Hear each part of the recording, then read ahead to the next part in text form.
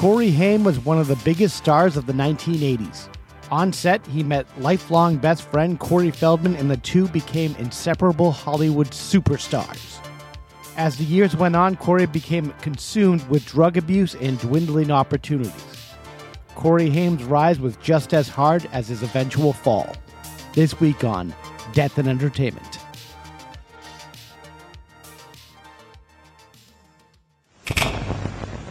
Live from Los Angeles. 911, what is your emergency? Here in Hollywood now. 2 counts of murder, Injury and death. Oh my God! Shocking new details That has stunned the entertainment world. This makes me a little nervous. The hair stood up on my arms. Just like in the movies. What do you call this thing anyway? Death. In entertainment. And hello, everybody. Lordy, lordy, lordy. Here we go. Welcome back. God, we are here again. I'm sorry. Thank you. Yeah, with this weather, what are we doing now? We should be inside somewhere eating soup and watching Friends. Yeah.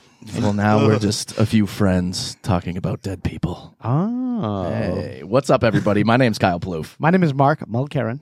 And I'm Alejandro Dowling. Today, a big story about Mr. Corey Haim, one of the top actors, child actors from the 80s that got into a lot of trouble in life. Wait, you needed to add child actor. Yes. Because he wasn't just the top actor. Yes. He didn't make it into an adulthood as far as acting goes. He did, but like in a very sad way, which we'll delve into at some point here. Yeah. But he's not like a Leonardo DiCaprio, No. which he became a bright, shining superstar. There were other child stars that surpassed him. Yes. Yeah. A lot of it does remind me of that Cronenberg movie we talked about, Map of the Stars or whatever. It's Right. It's very similar to kind of that kid in that. Oof. Which it's like, it's so viscerally sad Yeah. that it's kind of hard to watch sometimes. Yeah, exactly. I didn't notice it when I was a kid, like seeing his downfall. It was like hilarious. Like Todd Bridges, they're all crazy child stars and and all that stuff. Gary Coleman was a punchline. Yeah.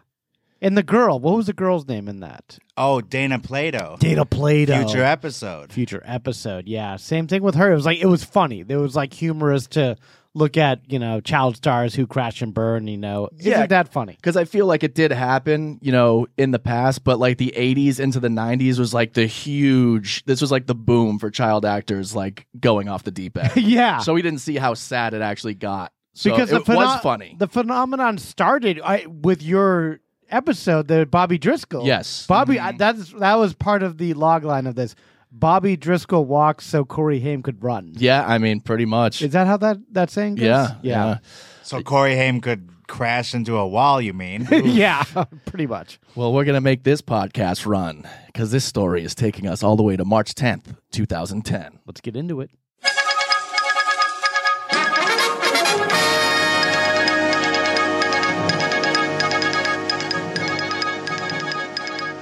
Okay, guys. There's a lot of good movies, a lot of good, not good, but music is happening at this time. So, Kyle, what's going on with the movie situation in March 10th, 2010? March 10th, 2010, the box office. We had number 3, Shutter Island. Speaking of DiCaprio. Yeah, DiCaprio, Scorsese.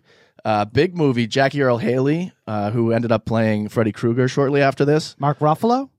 The Rough. Who eventually wound up playing Hulk. Yes, and gave away the ending to Avengers Endgame. Is that true? Got in big trouble with Don Cheadle, yeah. Oh. He-Hulk, you mean? Yeah. Yeah, whatever. Is that what it was called? No. Oh, okay. I thought that was like a response to She-Hulk. No, it was someone the other night was like, when are they going to have They Hulk? Yeah. That was my line. Nice. But back to Shutter Island. Written by Dennis Lehane. This was written by Dennis Lehane. And Mystic River. Yes, he did Mystic River, Gone Baby Gone, a lot of novels that turned into big movies. Legendary Boston writer. Yes. Yeah. Vampires. I see vampires sometimes. Yeah. That's Is that Tim my daughter in there? Tim Robbins, yeah. That's just think. He was on a typewriter writing, "Is that my daughter in there?" Yeah, Yep. with like 14 exclamation points. Yeah. Actually, fun fact about this movie, my mother is a character in this movie. Wait, what? Yes. So you know the scene where I wouldn't brag about that. where they're investigating what's That's going true. on and they're talking to a nurse that like is in the asylum. Okay. And she writes on a piece of paper, "Run," and hands it to him. Yeah. Her name is Bridget Kearns. That's my mother's name. She was a nurse at Shutter Island, and my mom is a nurse in real life. Hello, nurse. The backstory of this character was that she killed her first husband, which is like an inside joke with our family because my mom and my dad did not get along. So Interesting. in the book, he's like, "Yeah, we'll kill Jimmy off." Sounds like a laugh riot, doesn't it? You're gonna love this story. It's hilarious. Yeah. But it was crazy to see that there was a professional actress who played Bridget Kearns as a character. That's my mom's actual first and last name. Is it very weird. really? Yes. Wow. I feel like I knew a Bridget Kearns growing up. I Yeah. think there's a lot of them in Massachusetts. A lot of Kearns. They're around. Yeah, there are a lot of Kearns out there. Yeah. A lot of Irish people. Of course. But yeah, a little piece of trivia for you. Wow. Number All right. 2, How to Train Your Dragon. Yeah. What is this? It's a cartoon Okay. about this kid that trains a dragon. Get out of town. Wow. What a breakdown. You sold me on it. I saw it in the theater at IMAX for some reason because Wow. it was after Avatar. So I'm like, oh, every 3D movie's going to be awesome. Yeah. And oh, was I wrong? Oof. It was dark and dreary. Yeah. And there How were to a make bunch of kids there. How to make a stupid movie. Yeah. Hello. How to make Alejandro fall asleep. Yeah. And number 1 at the box office at this time is Johnny Depp in Alice in Wonderland. The Tim Burton remake. Yes. Yeah. That was I had weird. big expectations for that. I didn't see the Because I love Tim Burton. I love the original, Alice in Yeah. Wonderland. A lot of good versions of that even. Yeah. And then he did Charlie and the Chocolate Factory after that or before this? I don't remember. That was before. Same team, basically. Yeah. Same character almost. Yeah, pretty much. Just a giggling Johnny Depp frolicking yeah, in dressed the meadow. weird. Yeah. Yeah. Yeah. And it made a lot of money. Yeah. I guess so. I saw that. I was like, Jesus Christ, that's how much that movie made? I was shocked. Yeah. In fact, there was a bit of a feud because James Cameron was pissed off that they took Avatar out of the big 3D theaters to make room for Alice in Wonderland because he was like, hey, it's still making money. Really? Why even open a new movie? It made over $1 billion Which one did? in the box office. Alice in Wonderland in 2010. Oh my God. That's outrageous. I've heard like younger kids, like Gen Z talking like that's like a classic movie to them now. I'm like, what are you talking about? That's not a classic movie. Not at all. That's remade trash. That's disturbing. That is disturbing. know. Yeah, That's how you know we're getting older too, though. I know. They're like, oh man, that's that's what I grew up on. Garbage. The Tim Burton Alice in Wonderland. I'm like, never heard of it.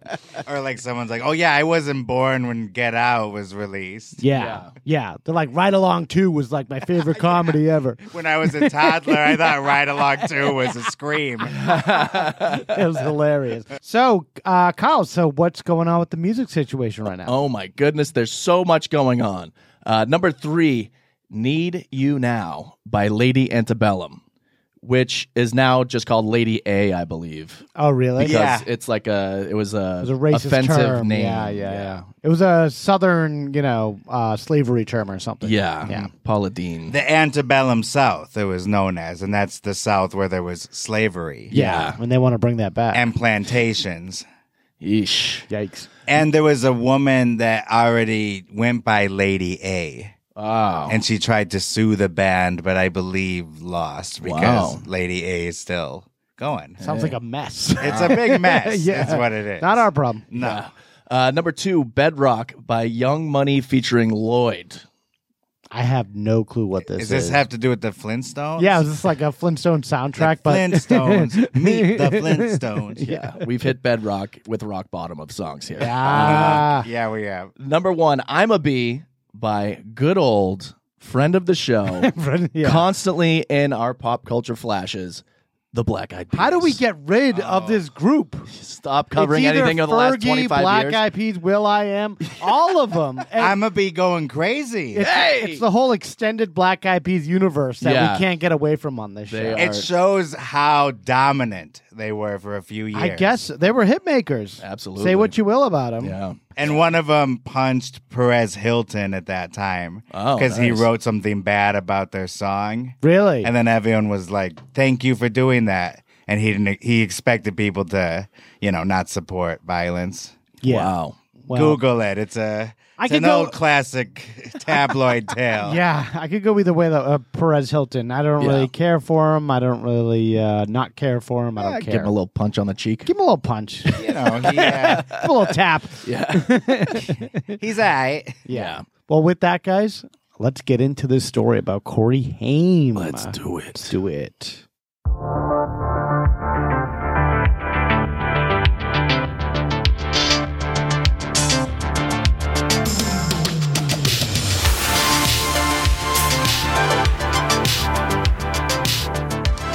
Okay.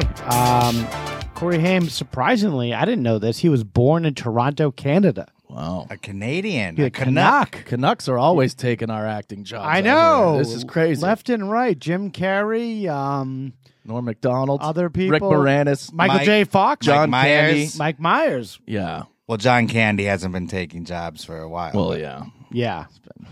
It's been busy. At a young age, his mom enrolled him in drama classes in improvisation and mime to help him overcome his shyness. So he was a very shy kid, I guess. And mime is Yeah, going he to make was him miming. less Yeah, shy? he was. Yeah. Yeah. Yeah. They'll That's get not you. talking. It's just He's going like this, like, yeah. You're gonna have Will.i.am beat you up if you keep doing that in front of people. yeah. People hate mimes. they really do. Yeah. They really, really do. Yeah, there's no like actual mime. There can't be anybody that's ever paid for a ticket to go see a mime. They're always just on the street. Yeah, they're street Well, performers. Yeah, they're it's called, bums. it's called Hey, whoa! the Blue Unhoused Man. mime. the Blue Man Group is what it's called. Yeah. When you pay for it. Yeah. We're bringing the funk, bringing the noise. Ugh. I guess he was a pretty good hockey player. Oh wow. Of course, he's Canadian. He was scouted for the AA Thunderbirds, which is like a lower level hockey league in Yeah. Canada or something. The Alcoholics Anonymous. Yeah, I don't know what the hell that is. There was I found it on the internet. They quoted it as like a very like I should know what the hell the AA Thunderbirds are. Yeah, the playbook Yeah. is just the 12 steps. Yeah, The big book. the big book. Bill's book. Yeah. Except God is your savior. Yeah. He attended a bunch of schools, didn't do well in school. Surprise, surprise. He started accompanying his sister Carrie on auditions. And he got a comedy TV series called The Edison Twins up in Canada. So that was his first on-screen performance called The Edison Twins. A sitcom? Yeah, it was like a sitcom. It's like a kids educational TV show. He got his first movie when he was like 13 years old. The first movie was Firstborn in 1984. I've seen this. Really? Yes. Peter Weller. Peter Weller was the big star. Well, Peter Weller and Corey Haim had a little beef on this set. Shut Oh, up. Well, man. it was a drama starring Terry Garr, Peter Weller, Corey Haim, Sarah Jessica Parker, Robert Downey Jr., and Wow. this guy Christopher Collette, who no one knows. So on the set of 1984's Firstborn, Corey Haim during one scene was like, "Hey man, good job on that scene that we just did together." Fucking Peter Weller goes nuts. He throws Corey Haim against a wall. He starts like punching him. What? Like three guys from the set, like three crew members had to pull Peter Weller off of Corey Haim. Wow. Who's 13 years old. I mean, this is assault. What a Yeah. psychopath. This is like child abuse. Yeah. This is RoboCop going off. Yeah, it's going off on Corey Haim. How dare you say I'm a good actor? It was his audition for RoboCop. Yeah. He's getting ready. I think Peter Weller's nuts. Yeah, Well, he must clearly, be. that sounds awful. That's insane. That's Corey Haim's first movie experience. Yeah, and he's 13 years old getting beat up by some, at that time, I guess, a big star. Not even. This was before Ro. It's like, who the fuck does Peter Weller think he is? I think Peter Weller really thought he was like a big shot. Like he was like better than he was. Because I heard he like played hardball with negotiations on RoboCop. So he Wow. he thought he was like a big shit, and they called his bluff, and he just totally did the movie RoboCop. Which is why Robert John Burke replaced him in RoboCop 3. Oh, okay, yeah, maybe. The thinner guy. I did not know that. Yeah. And what was I going to say? What did Corey say to him again? He just said, like, you're a good actor. Good job on that scene. Yeah.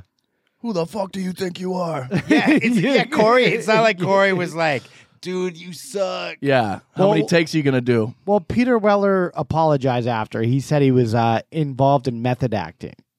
Oh, okay. And he hated, he was supposed to hate Corey Haim's he's role or whatever. He's the new stepdad in the movie. Okay, yeah. And Corey Haim senses trouble, so through the whole movie they kind of have a battle. So they're not jiving in that movie. So, no, yeah. it does seem real, like now that you mention it. Well, Corey Haim is freaked out, and he's like totally traumatized by this. And like this is his first like experience on set in like an American movie, and like so these poor nice Canadians come down here, like a 13-year-old kid, he gets beat up by Peter Weller. Oh my Man. God. Right after this movie is done, Corey gets some more bad news. Not only does Peter Weller hate him, his parents are splitting up. So they got divorced after this. I guess what was happening, there was like a rap party after this movie was done, and his parents were like dancing with other people and like flirting. Like, my God. As an adult and seeing that, that's very strange. Yeah. At the rap party, making a scene. Yeah, they were like trying to piss each other off or get each other like worked up by grinding on like other people, like other like single adults at this party. I don't know. It sounded very strange. His mom banged Peter Weller. Yeah. The way you hit my son really got me going. Take that aggression out on this pussy. Or if Corey just nudged Peter Weller at the party, he's like, "You seeing this? My parents trying to bond with him." Hey, Mrs. Haim, you gonna touch Peter Weller's Peter Sweller over here? He said, Peter Sweller there. Go tell him he's a good actor. Nice. Yeah. See what happens. He loves that. And then it erupts into like a sexual explosion. Yeah. He can go either way, love or hate. Right. Yeah. Peter Weller stars in Sexual Explosion. And yeah, next time you tell him he's a good actor, he's like, "Thank you." Yeah. He's method acting fucking your mom. Yay. Get over here. So he sees this kind of going on, like the parents like behaving like this, getting divorced. And Robert Downey Jr. pulls him aside, and Sarah Jessica Parker, who are dating at that time. And he's like crying. He's like all messed up. And Robert Downey Jr. is like, "You're coming to live with me, kid." Wow. I'm like, if things are bad already, you got insane drug addict Robert Downey Jr. is like taking you in under his wing. I was going to say, this is pre him falling asleep in somebody else's house. But way before that. Yeah, this is yeah. like early 80s. So he's still like partying. Yeah, the crack's really hitting good now. Yeah. It hasn't gotten too bad yet. Yeah. Yeah. Man, that is crazy. I wonder what went on in their household. God. It must have been wild. But he's still living in Canada now. Like, you know, he's still like booking roles though.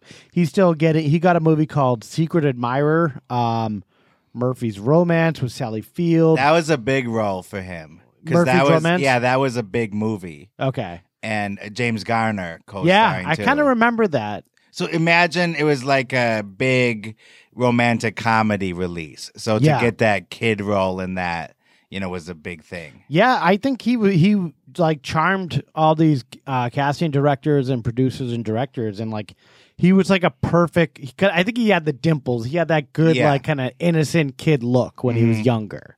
Yeah. It didn't age very well, but we'll find out more about that here.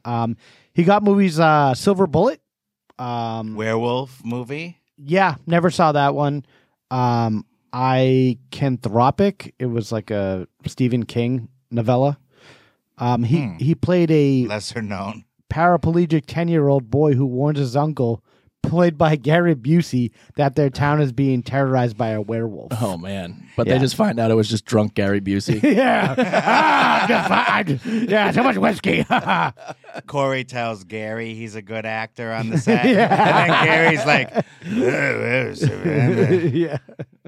just out of it. Playing a paraplegic, though, that would get him canceled now. People get very upset. Oh, yeah. Well, Drake did that too, didn't he? Yeah. On Yeah. Degrassi. An able-bodied person playing a paraplegic. Yeah. Bryan Cranston was just talking about that. Yeah, Bill Burr had a bit about it being like, yeah, because it's called fucking acting. He's like, do you think people really get shot and killed too?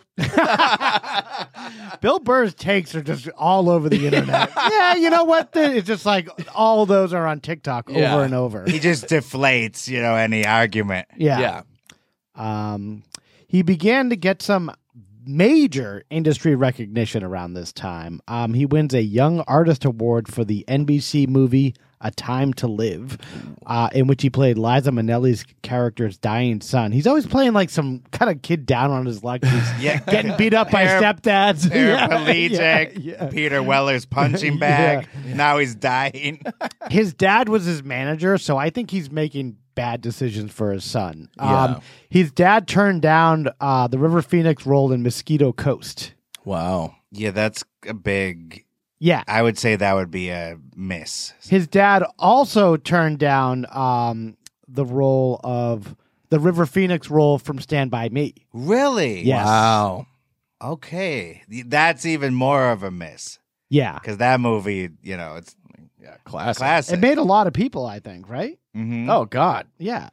Except for Jerry O'Connell. He kind of took him a little time to kind of come back. Yeah. Interesting that Corey Feldman was in it. It was. So they didn't hook up yet.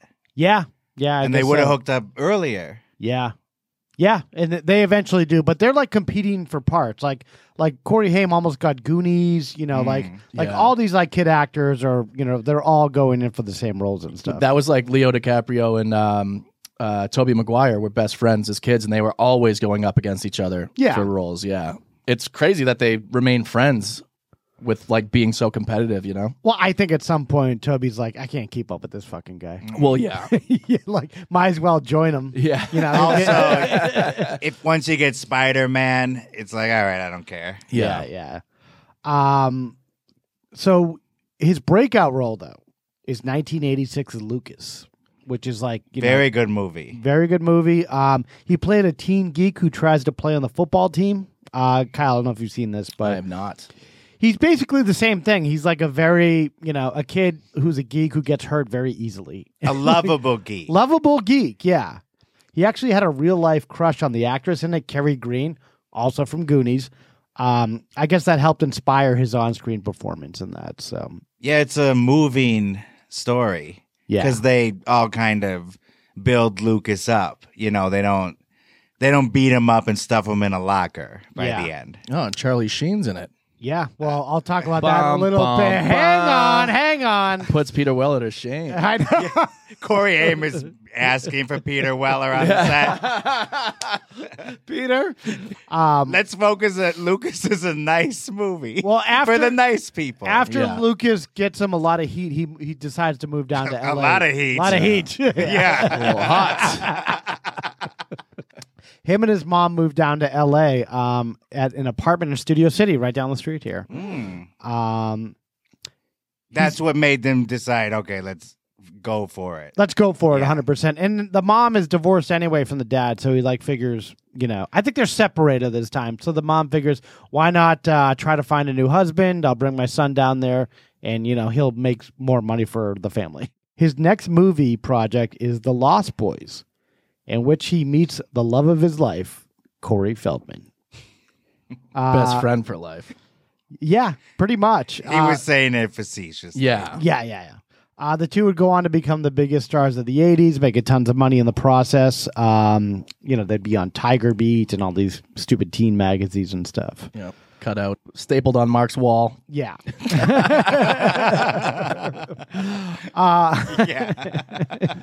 Yeah. Did you glue them to the wall or use tape? Staple You could gun. call it glue. Yeah. Was it just on one wall or the whole room? It was just Wherever it landed. Yeah. Just wallpaper. I'm busy, Mom. Be right there. I'm watching The Lost Boys. Hollywood just starts capitalizing on these, these two Coreys, as everyone would call them. Dream Team. They're the Dream Team. Yep. Yeah. They got this movie License to Drive with I've Heather seen Graham. that. Yeah, Heather I love Graham that movie. as Mercedes Lane. Yeah. her character name. The last line of it is like, he's like, "Hey, you can borrow my car now." The dad says to him after he got his license, he goes, "You know what, Dad? I already got a Mercedes." And he goes and gets in the car with Heather Graham. He's not wrong. So stupid, but I loved it as a kid. I'm like, this movie is me. And Heather Graham, that was Yeah. very inspired casting. Yeah. The They movie had a nice chemistry. they did, yeah. So License to Drive did okay at the box office.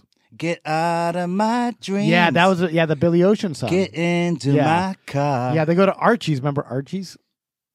Archbishop Williams High School That's like in Braintree, Massachusetts. no, but we'll thank get you. back to you. Yeah, Kyle. we won't get back to whatever that was. But it was like that's the location they're going to in the middle of the night. Like that's where they have to go is Archie's. Is this late night like drive up food place? Oh, that's right. It was the hangout. Yeah, it was the hangout. This movie was destroyed by critics who said it was terrible. It wasn't made for the critics. No, it was made that's for true. you. It was made for at us, that man. age, right? It was, and you know what? I'll tell you, I loved it. It worked out. This is where Corey Haim's drug use really ramps up. I think he maybe looked at the reaction to this movie from the critics, and like he starts really doubling down on all the drugs. And he was taking some before. He was, yeah. I think he started drinking during the movie Lucas, actually. Oof. I know. Well, I would imagine so. Well, yeah. You'd have to. Yeah. He has his first stint in rehab after this. And he comes out and he starts like filming, anti-drug campaign things where he's clearly fucked up. Like this is like a Corey Haim thing to do. He does it later in his like True Hollywood Story where he's talking about how great it is to be sober and stuff. And he's clearly on drugs at that time. And it's just like it's slurring. very sad. He did this anti-drug video called Me, Myself, and I. Which was laughed at by everyone because he's clearly like so messed up during the entire thing. Man. Yeah. So around this time, he's getting a bad reputation as just a kid actor who's now just on drugs totally 100% all the time. And Yeah. he's unreliable and like don't hire him for anything. Damn. It's kind of like his peak, and he's on the downward slope of it. Yeah, he set up a pre-recorded drug advice line for teens. And then later on Arsenio Hall, he admitted that he was high while giving that advice. Oh, wow. Wait, he was talking to people like in real time, or it was pre-recorded? It was pre-recorded. Okay. So hey, this is Corey Haim. I wish I had a clip of that, which would be great, but I don't. But, Don't do drugs. Yeah. Hold on while I do this line. Yeah. Basically, his career was over by the time he was 19 years old. That's how quickly, he catapulted up and then down in Hollywood. And it was quickly, he was relegated to straight to video or straight to HBO movies. Like, I remember one I watched as a kid. It actually has kid in the title, the 00 Kid. I don't know that one. Where he was a secret agent. That was on all the time. I watched it a lot for some reason. Wow. I remember the movie Blown Away. He did with the other Tommy Corey. Lee Jones? No, this is another Blown Away. He did with Nicole Egger and Corey Feldman. The Coreys and Nicole Egger are in like some spicy like sex romance.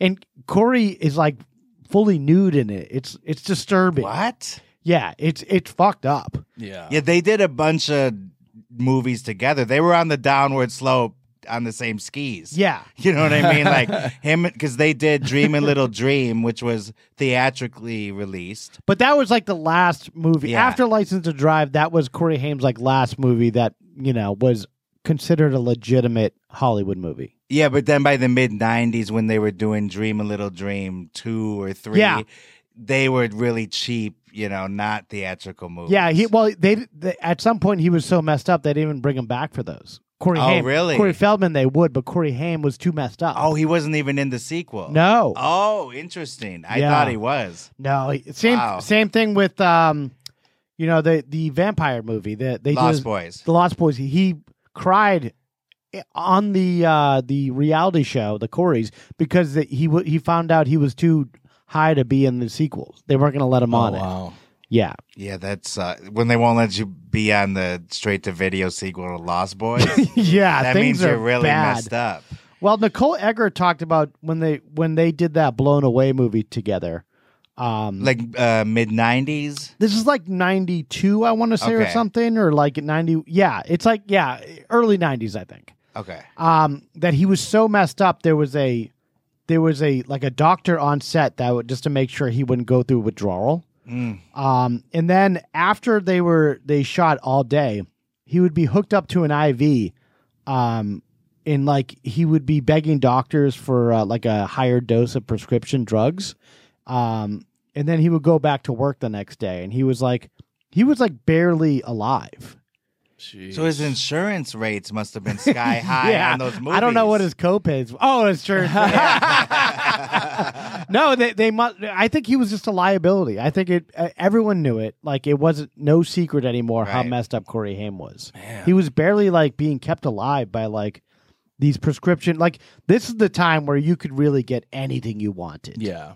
You like if a doctor doesn't give you something, you go to the next one. You go to the next one. You go to the next one. Yeah, there was nothing digital at that point. It's all handwritten, prescription notes and stuff. As we know, Courtney Love stole a pad and like started writing her own prescriptions and stuff. It was bet. easier to do back She's then. a scoundrel. So he starts doing movies like Snowboard Academy, like Demolition High, Fever Lake, and Busted. Like these are all just like bad, B movies. And he did a remake or sequel, reboot, whatever you call it, just one of the girls. Okay. A take on just one of the guys from the Yeah. 80s. Yeah, it seems his IMDb, it's like from 1992 on is all pretty much direct-to-video or direct-to-TV movies. And then in 1997, he starts playing like background actors. Yeah. And uncredited. His first one was Batman and Robin. He was a biker gang member, uncredited. Yeah. His career drops off a cliff. Like he's done. What's it like that day on the set when he's like, yo, I'm here to film my part? And Yeah. Alicia Silverstone is like, oh, who are you playing? Yeah. And who He's are like, you? I'm motorcycle rider number 4. Yeah. Man, that's so sad. Yeah, 98, PSI Factor. It's a TV series. He was a research project intern for one episode. Yeah. Wishmaster 2, Wait, a museum was burglar. he an intern or an actor playing an intern? Yeah. He's back to interning now on Yeah. movies. Kyle, play this song he did. He signs a record deal with a German company, and he made an unreleased Europop album.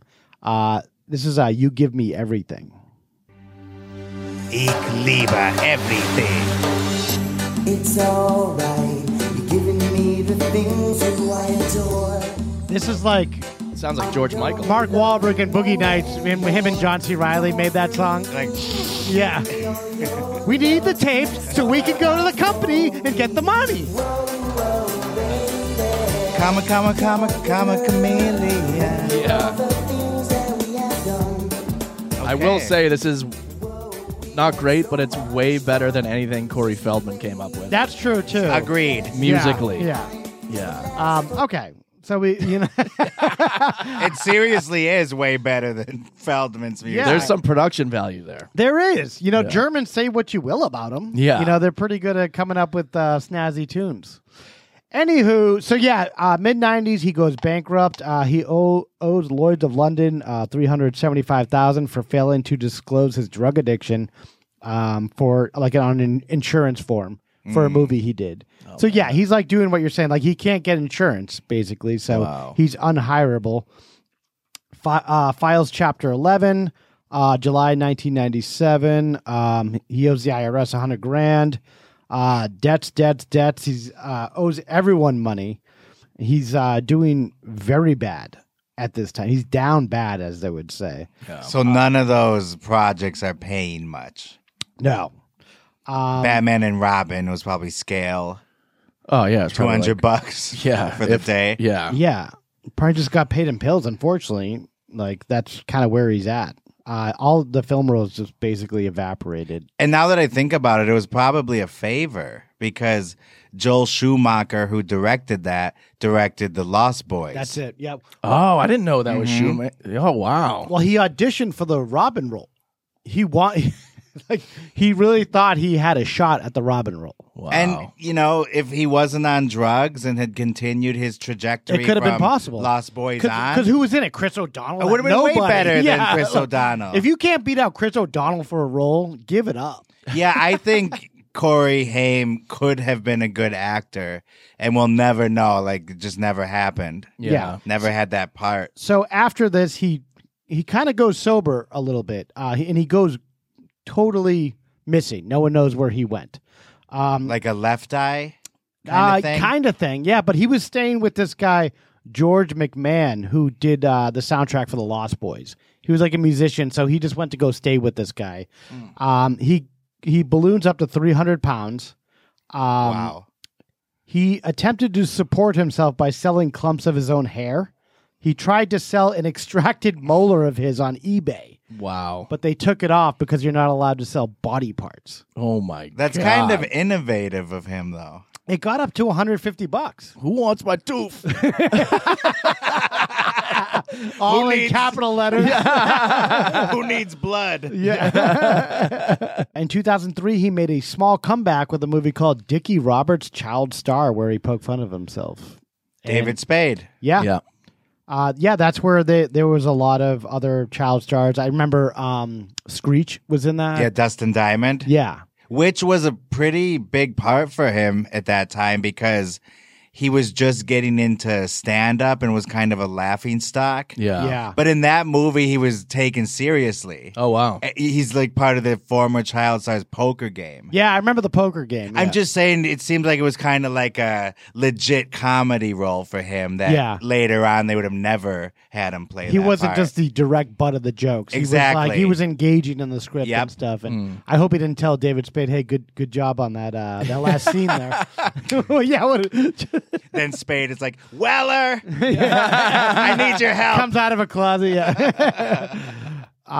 In 2006, The Two Coreys premieres on A&E, which is a reality series in which they delve into the relationship of Corey Haim and Corey Feldman.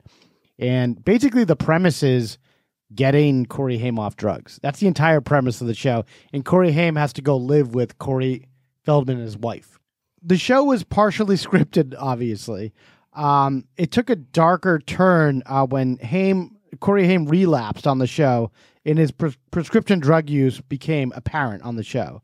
In one of the darkest moments on The Two Coreys, Haim told Feldman that he was sexually abused at the age of 14 by one of Feldman's acquaintances. So one of Corey Feldman's friends is the one who sexually abused Corey Haim. Wow. They didn't identify the man, who I guess at that time was 42 years old. Haim said that the abuse continued for years with Feldman's knowledge. So he knew about this. Wow. So they fought about that. Yeah. He was accusing him of not helping him. Yeah, pretty much. Yeah. There's been a lot of back and forth about who the actual rapist is. Wow. Some people said, like we've just been, teasing, that Charlie Sheen did it on the set of Lucas. So in the 2020 documentary, My Truth, The Rape of Two Coreys. Okay. This is the one Kyle was going to buy. Yeah. But you saw it through other means. It was like a live stream event that Feldman was really hyping up on social media. He was charging $20 to see it. And he was saying he was going to name names. Well, this claim was corroborated by Susie Feldman, the ex-wife of Corey Feldman, and the Lost Boys co-star Jameson Newlander. So they both confirmed that Charlie Sheen was the actual rapist. Mm-hmm. But Judy Haim, Corey's mom, says no. It was this other guy, Dominic Brascia, who allegedly was the rapist when Corey Haim was 13. He was a friend of Corey Feldman, like a 30-year-old guy, like older. Yeah. He moved next door to them, weirdly, in Studio City.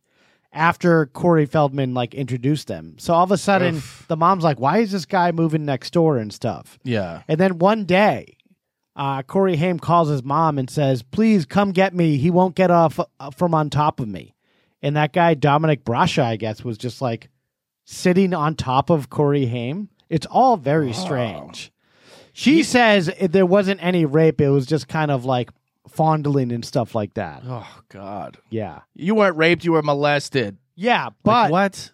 But some people say, there was a rape and it was Charlie Sheen was a perpetrator. Yeah. But maybe Corey Feldman just hated Charlie Sheen that much that he wanted to make it look like he was someone that did this. I don't know. Yeah. And in the documentary, he goes into graphic detail. Yeah. Saying like it was, he used Vaseline and Yeah. did it out in the open. Yes, outside the trailer, I think he was saying like. Yeah. And Charlie Sheen refutes the claim, of course.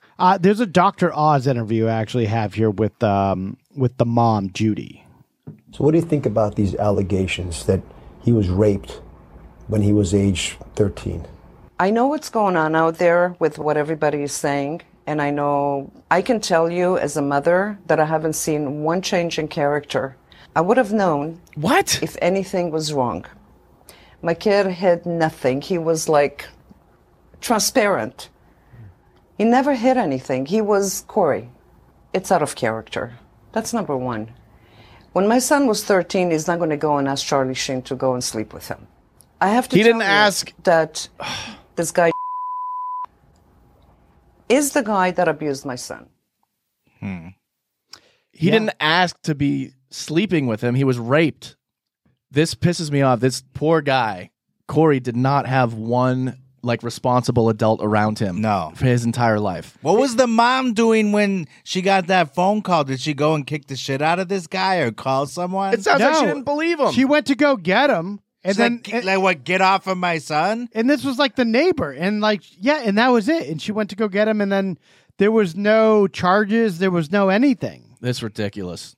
She's the one friggin' flirting with people at the rap party of his first big movie, too. His parents are morons. She sucks. Yeah. She clearly is denying the fact that her son was assaulted. She probably thinks it makes her look bad in some way. I couldn't have let this happen under my watch. Apparently, she sucks. when she shit list. When she came to get him, when this guy Dominic, who's an actor, but he was 30, why is he hanging out with his 14-year-old kid? Yeah, exactly. It's Why is Robert Downey Jr. even hanging out with him? I know. You could stay at my place. That's weird too. Granted, he's being a mentor, but at that time he's all fucked up, so he's probably getting him to do drugs at the same time as him. I think so. Yeah, I think he's just a sad puppy, and he just got totally taken advantage of. Yeah, he would have been better off going to live with Peter Weller. Yeah, for real. 100%. So she comes and she finds Dominic fully dressed. This is the guy, Dominic Brasha, who is the alleged rapist. He's sitting on her son and pinning him to the floor. I guess Dominic gave up and released him after Judy threatened him with a pool cue. So, well, there you go, Kyle. See? Oh, great. Yeah. She was playing Mama Bear. She said it was a form of sex, not rape, was going on there, but what? I don't know. Who the hell knows? A form of sex would also be rape. Yeah, really splitting hairs there, Mom. I don't know. She denies any rape actually happened, and she hates Corey Feldman. They have beef after everything. They've been feuding for a long time. Corey did a biography called The Choreography, claiming that in that he discredits Corey Haim's legacy. That's what the mom said.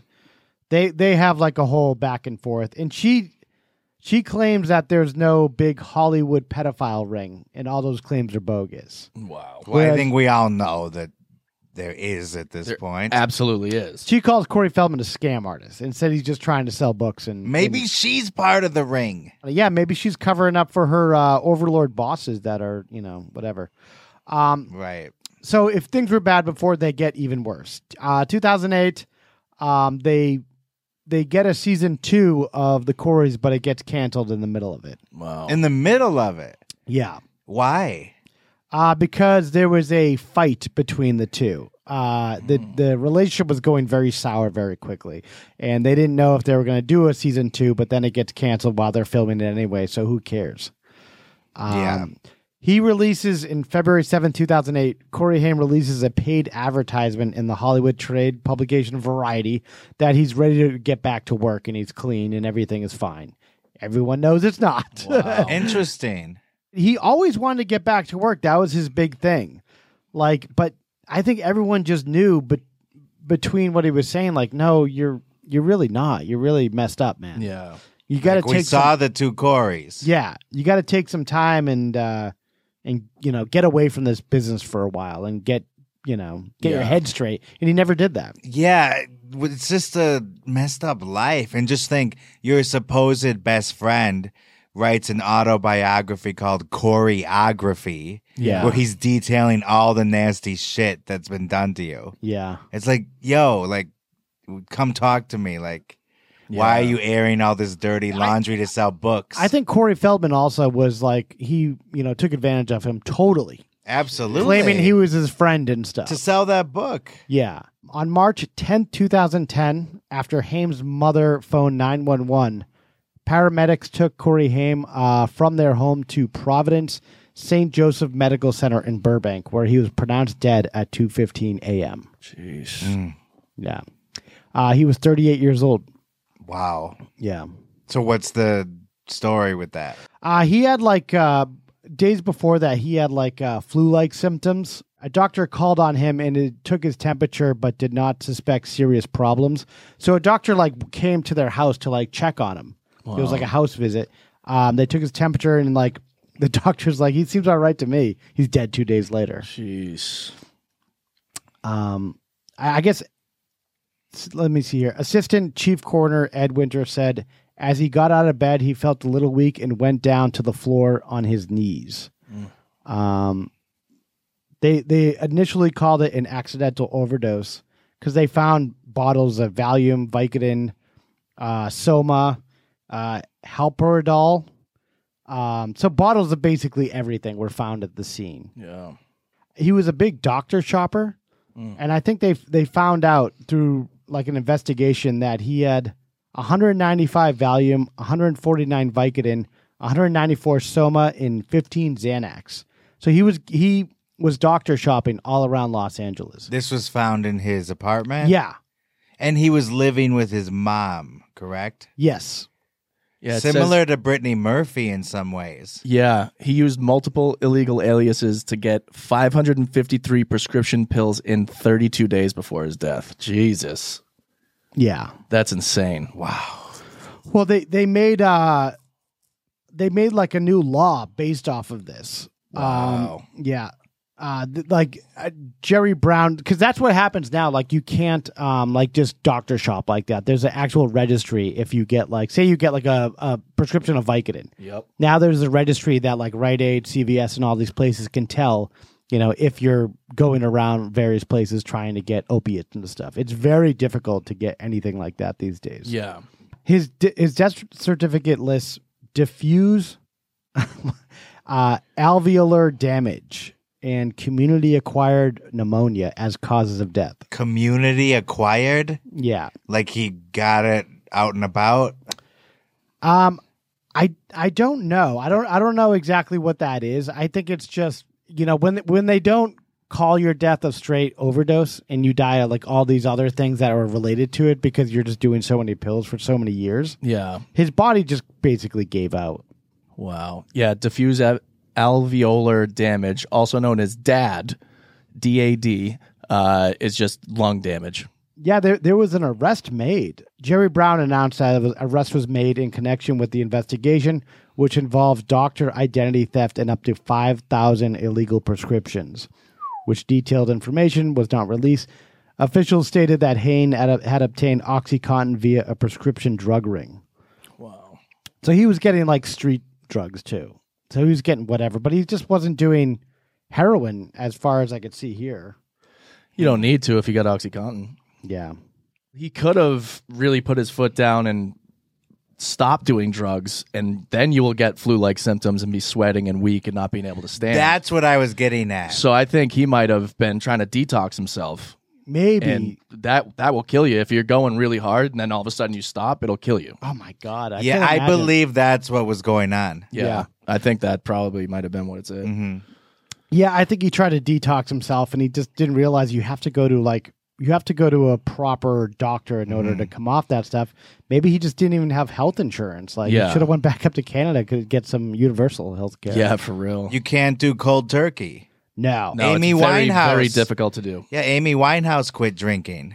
Yeah. And died because of that. Is that what it was? She was just an alcoholic. Yep. Future episode. Yeah.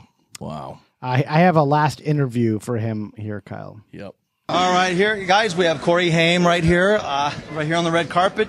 So, Corey, tell us what brings you to Vegas. Well, I'm here to support a movie, but our movie comes out Monday here, American Sunset. We're very happy about it, and I'm just here, man, to show my support. Awesome. You know, reach for me, and it's just such a weird set of people here. I don't even know what to make of it. Everyone's like a smaller family. You know what I mean? That's why I like the indies. Like, I don't want to say low budget, but like indies, it becomes more of a family than it does anything else, and you miss the people that much more. more. What's he trying to say? So I don't know. Support that. I can't. So we're in Vegas, and we're having a good time, and everything's cool. And we're just here to support the movies and just have fun and just really be a unity, like in all one of film and music and everything.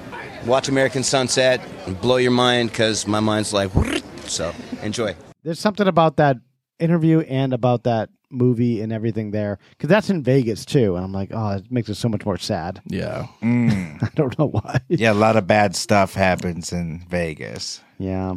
It's, sad ending to, was once a great budding career. Yeah, in the really industry. could have been something.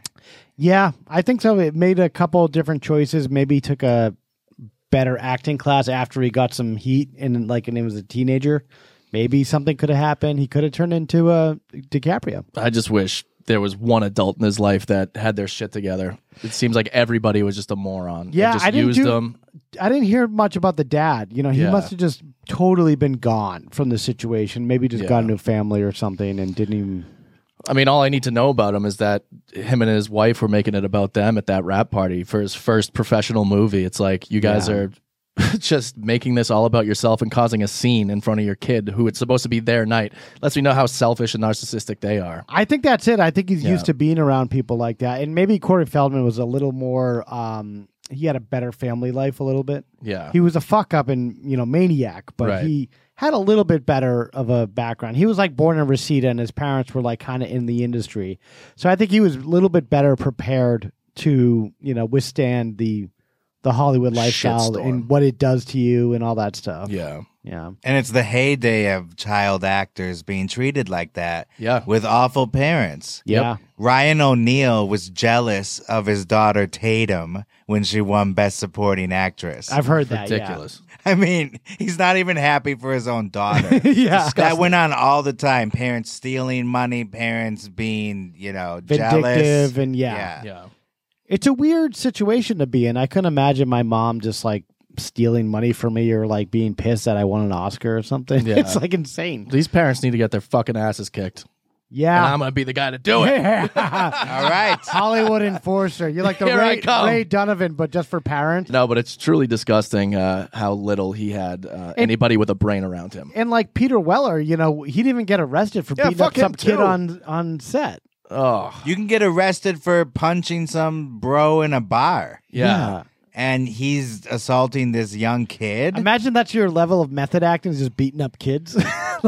Yeah, Peter Weller's still alive. No, He looks. is. He is. He's he on looks, the shit list. He looks bad. Yeah, he by the looks way. like he's dead, but Yeah, he looks very dead. he still breathes. 1947. So yeah, he was in his late 30s beating up a kid. What a loser. Yeah.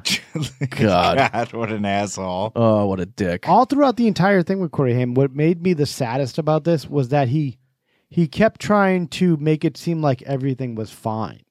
Yeah. And I think that was the thing with his mom. Maybe he felt bad that she was alone, and the dad left them, and he was trying to cheer her up. And I think he was just, that muscle was just so, he was so used to that, to making it seem like everything was fine with his mom. Yeah, and she probably played that up too. Yeah. Oh, your dad's gone. I'm such a victim. It's like, no, you were being a dick too. Yeah. You're an asshole. Fuck you. Jesus, Kyle, we've unleashed him here. Oh, I really don't. I really don't You like don't that care shit. for that. Yeah. And at the end, he's trying to get sober, still caring for his mom. Yeah. Who didn't deserve to be cared for. No, not at all. Well, you could see, like, almost in the 2001 E. True Hollywood Story and then, you know, all those things that he did. He's like, yeah, I'm just ready to get back to work. You know, everything's fine. And, like, clearly he's just, like, really wrecked on drugs. It's just like, it's one of the saddest things I've ever seen. It's brutal because, like we've talked about before in other episodes, even with, like, Charles Rocket, if they just got to this, like, golden age of TV, they'd probably be fine.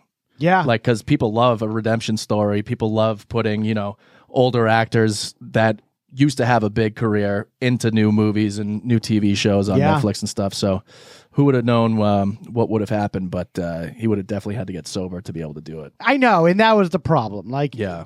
You know, Corey Feldman, I guess he got sober-ish once in a while. You know, if that's sober, I don't know what sober is. Yeah. Like that Howard Stern singing thing. We got to talk about Feldman for a minute. Yeah. What is going on with that guy? Oh, he's the comeback king. Yeah, and he's naming everybody that did stuff to Corey Haim, but then he won't name certain people that did it to him. Yeah. And that documentary, I mean, we touched on it, but that was a disaster. Absolute disaster. He had a public screening right before the pandemic, days before March 2020. In fact, I think he started the pandemic. Well, I think that was like glitter. It started 9/11. That was the 10-year anniversary of Corey Haim's death, though. I think that's why they were doing it. Oh, great! More publicity for Mr. Feldman. Yeah, he's a monster. He's a piece of crap. And at this screening, but he's unabashed about it. You know, he doesn't care who knows shameless. it. Yeah. And at this screening, he was going to have it coincide with the live stream, which Kyle almost paid $20 to buy. That's what you were going to buy. And the website shut down. Nobody saw it that night. And then he kept delaying the screening in Hollywood. It was at the Directors Guild. Yeah. Rosanna Arquette was there. Yeah. And who else? It was a who's who of nobody. Yeah. But then they did the screening, but then there was going to be a Q&A after, but Feldman canceled it. But then he told everyone to go to West Hollywood to this other bar, and he said there was going to be pizza and like jalapeno pizza party. poppers or something, like mozzarella sticks. Could you imagine going to that screening and then going to another place to eat mozzarella sticks? What if you walked in there, it was just Peter Weller eating the mozzarella sticks? I was going to say, there is a path to redemption for Peter Weller if he shows up to one of Corey Feldman's screenings and beats the shit out of him. Yeah, that'd be good, actually. I don't think he's got that in him right now. He looks like a go to dust if he did anything. Kyle, can you open that article real quick? Yes. I swear it's worth it hearing the other celebrities that were at this screening. Yeah, let's see. This is like the Last Supper. Yeah. Rosanna Arquette, Patricia Richardson, Dave Navarro, Chris Kattan, and Jamie Kennedy. Wow. What? Mango's here. Mango. I love and you, a Mango. sex abuse documentary. Well, he said he was abused too, Chris Kattan. What? By SNL. No, by Will Ferrell. Oh, no. Yeah. I know what you're talking about. Yeah, it was the director, Penelope Spheres. No, not Spheris. The other, Amy Heckerling. Amy Heckerling, okay. Who was going to direct Night at the Roxbury. Yeah. And then he basically made a claim that Lorne Michaels encouraged him to have sex with her. Yeah, in order to get the movie made. Yeah. And he told Chris, look, you don't have to have sex with her, but hey, it wouldn't hurt if you did. Wow. God. And Mango's like, yeah. Mango. Yeah, so this was a complete shit show, this documentary. And then when it actually got shown, he didn't name any names. Just Charlie Sheen. Did he say it in that movie? Yes. He did? Okay. That was the big reveal. Well, that leads me to believe that maybe the Charlie Sheen is accurate because I think he's afraid of liability and stuff. He can't just make stuff up and put it in a movie. It's been said by multiple people that maybe it's did true. Happen. Yeah. And he is a maniac. Yeah. For some reason, he has tiger blood. Yeah. Which I guess meant AIDS. Yeah. Winning. Yeah. We all thought he was, he does talking have about AIDS. actual tiger blood, but yeah. No, yeah, I mean, he absolutely out of his mind for years, Charlie Sheen. Yeah. So, nothing's off the table. But Charlie Sheen's got in that movie, Lucas, he's got Winona Ryder right there. He's got that Carrie from Goonies, who's cute too. Yeah. Why doesn't he go for them? Why is he going? Why is he trying? Let's be glad he didn't hurt anybody else. Yeah. No, but have like a consensual relationship. Yeah, consensual relationship. I know. Yeah. Because predators don't work that way. That is true. Yeah. Weird. Yeah. It's a bad seed, man. And then I think lastly, we have to talk about the other elephant in the room. Corey Feldman's music career. Oh, it's so bad. Yeah. That's almost creepier than the other allegations. Corey Haim looks much better. We listened to his song. That was not too bad. I listened. Yeah, to that was a much better song. Yeah, so bad. Corey Feldman wanted to be like Michael Jackson, kind of. Right. Remember he wants to be him so bad. They looked like each other all the. Yeah, I think it may be too bad. It's weird because Howard Stern looks like he's 7 feet tall and he's bald in this clip. And he is like saying, hey, guys, here's Corey Feldman and his new song. And he's introducing him to this weird 80s like set. And then Corey Feldman lip syncs this horrible song for like 3 minutes. What's up with the you? Yeah. Oh, my God. What's up with the you? It's so insane. All right, I found it. You got to see it. Oh, my God. He looks like that villain from Pinky and the Brain. He does. A bald cap and circular sunglasses. I don't know what he's going for, why he's doing this. And the song, it sounds like Michael Jackson mixed with like a nightmare. I don't know who he's spoofing. Stern usually spoof someone, but like a nightmare synthesizer. I can't believe this is Howard Stern. He looks like he's from Sprocket. What's this song about? The song is about, it's called What Up With Youth, and it's about what's up with the youth in America today. Oh, you don't say. Dude, he looks exactly like the scientist from Pinky and the Brain. The youth, You wrote this yourself? Yeah, you wrote it yourself? Wrote it and produced it. Let's hear for Corey right now with the song. Let's all start dancing, baby. The way he did, it's so weird. That is Look how. at oh my God! I mean, that is how you should be reacting to his music, doing a total put on. I guess so. What Corey Feldman's angle is here? Is he like part of the joke? Is he just like celebrating the absurdity? Feldman? He is not part of the joke. No, he thinks that's awesome. He takes himself seriously. He thinks he's a good musician. Really? Yes. He's still doing it. I'll show you right now. This brand new song he just came out with is the most cringy. Oh, God. This is the Comeback King. I'm the comeback king. Oh, my. I thought you were calling him the Comeback King. No, he calls himself. Look, he's wearing the red shirt. Make it sting, 'cause I'm the comeback king. Get you down on the floor, they're gonna keep it. And he thinks that's really good. Like, really good. Yeah. In fact, he released a box set. He keeps coming out with songs that are worse than the last one. Yeah. And you just can't help but laugh at it. Yeah. So brutal. And now he has a box set that he charges hundreds of dollars for. And I heard an interview where he was like, and this spans my entire career from the 80s till now. You got B-sides and unreleased tracks. C-sides. God. Yeah. And then, get this. If you buy the autographed version from his website, he adds on another $150. Oh, my God. Is the balls his on this guy. autograph worth even $1? No. $5? He hasn't been in any movie for like 20 years that I haven't seen. Yeah. Not since Meatballs 4 with Jack Nance. But yeah, rest in peace, and that's it. That's the Corey Haim story. Yeah. Thank you for listening. Check us out on Instagram at Death and Entertainment. YouTube, TikTok. Yeah. Find us everywhere. Send us an email, deathandentertainment@gmail.com. Yeah. And that's about it. That's about it. Until next week, guys, don't go dying on us. See ya. You have just heard A true Hollywood murder mystery. I have never seen anything like this before. The movies, Broadway, music, television, all of it. A place that manufactures nightmares. Okay, everybody, that's a wrap. Good night. Please drive home carefully and come back again soon.